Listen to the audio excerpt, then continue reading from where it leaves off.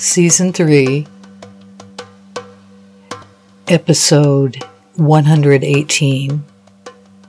Readings and Riffs, continuing with the excerpts from The Gift, poems by Hafiz, the Sufi master, translated by Daniel Gladinsky. Chapter 12. Trying to wear pants. You are a royal fish, trying to wear pants in a country as foreign as land.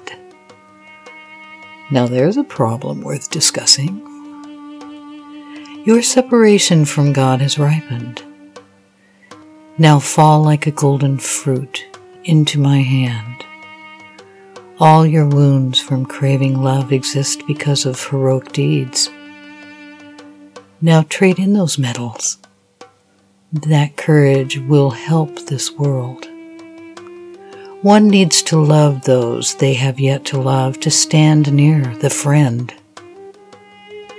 Why be a royal fish trying to wear pants? Hafiz, what are you talking about? Has something happened to your once brilliant mind?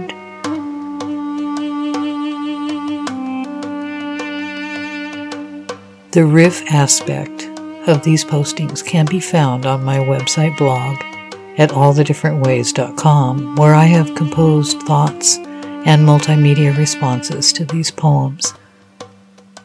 Thank you for listening.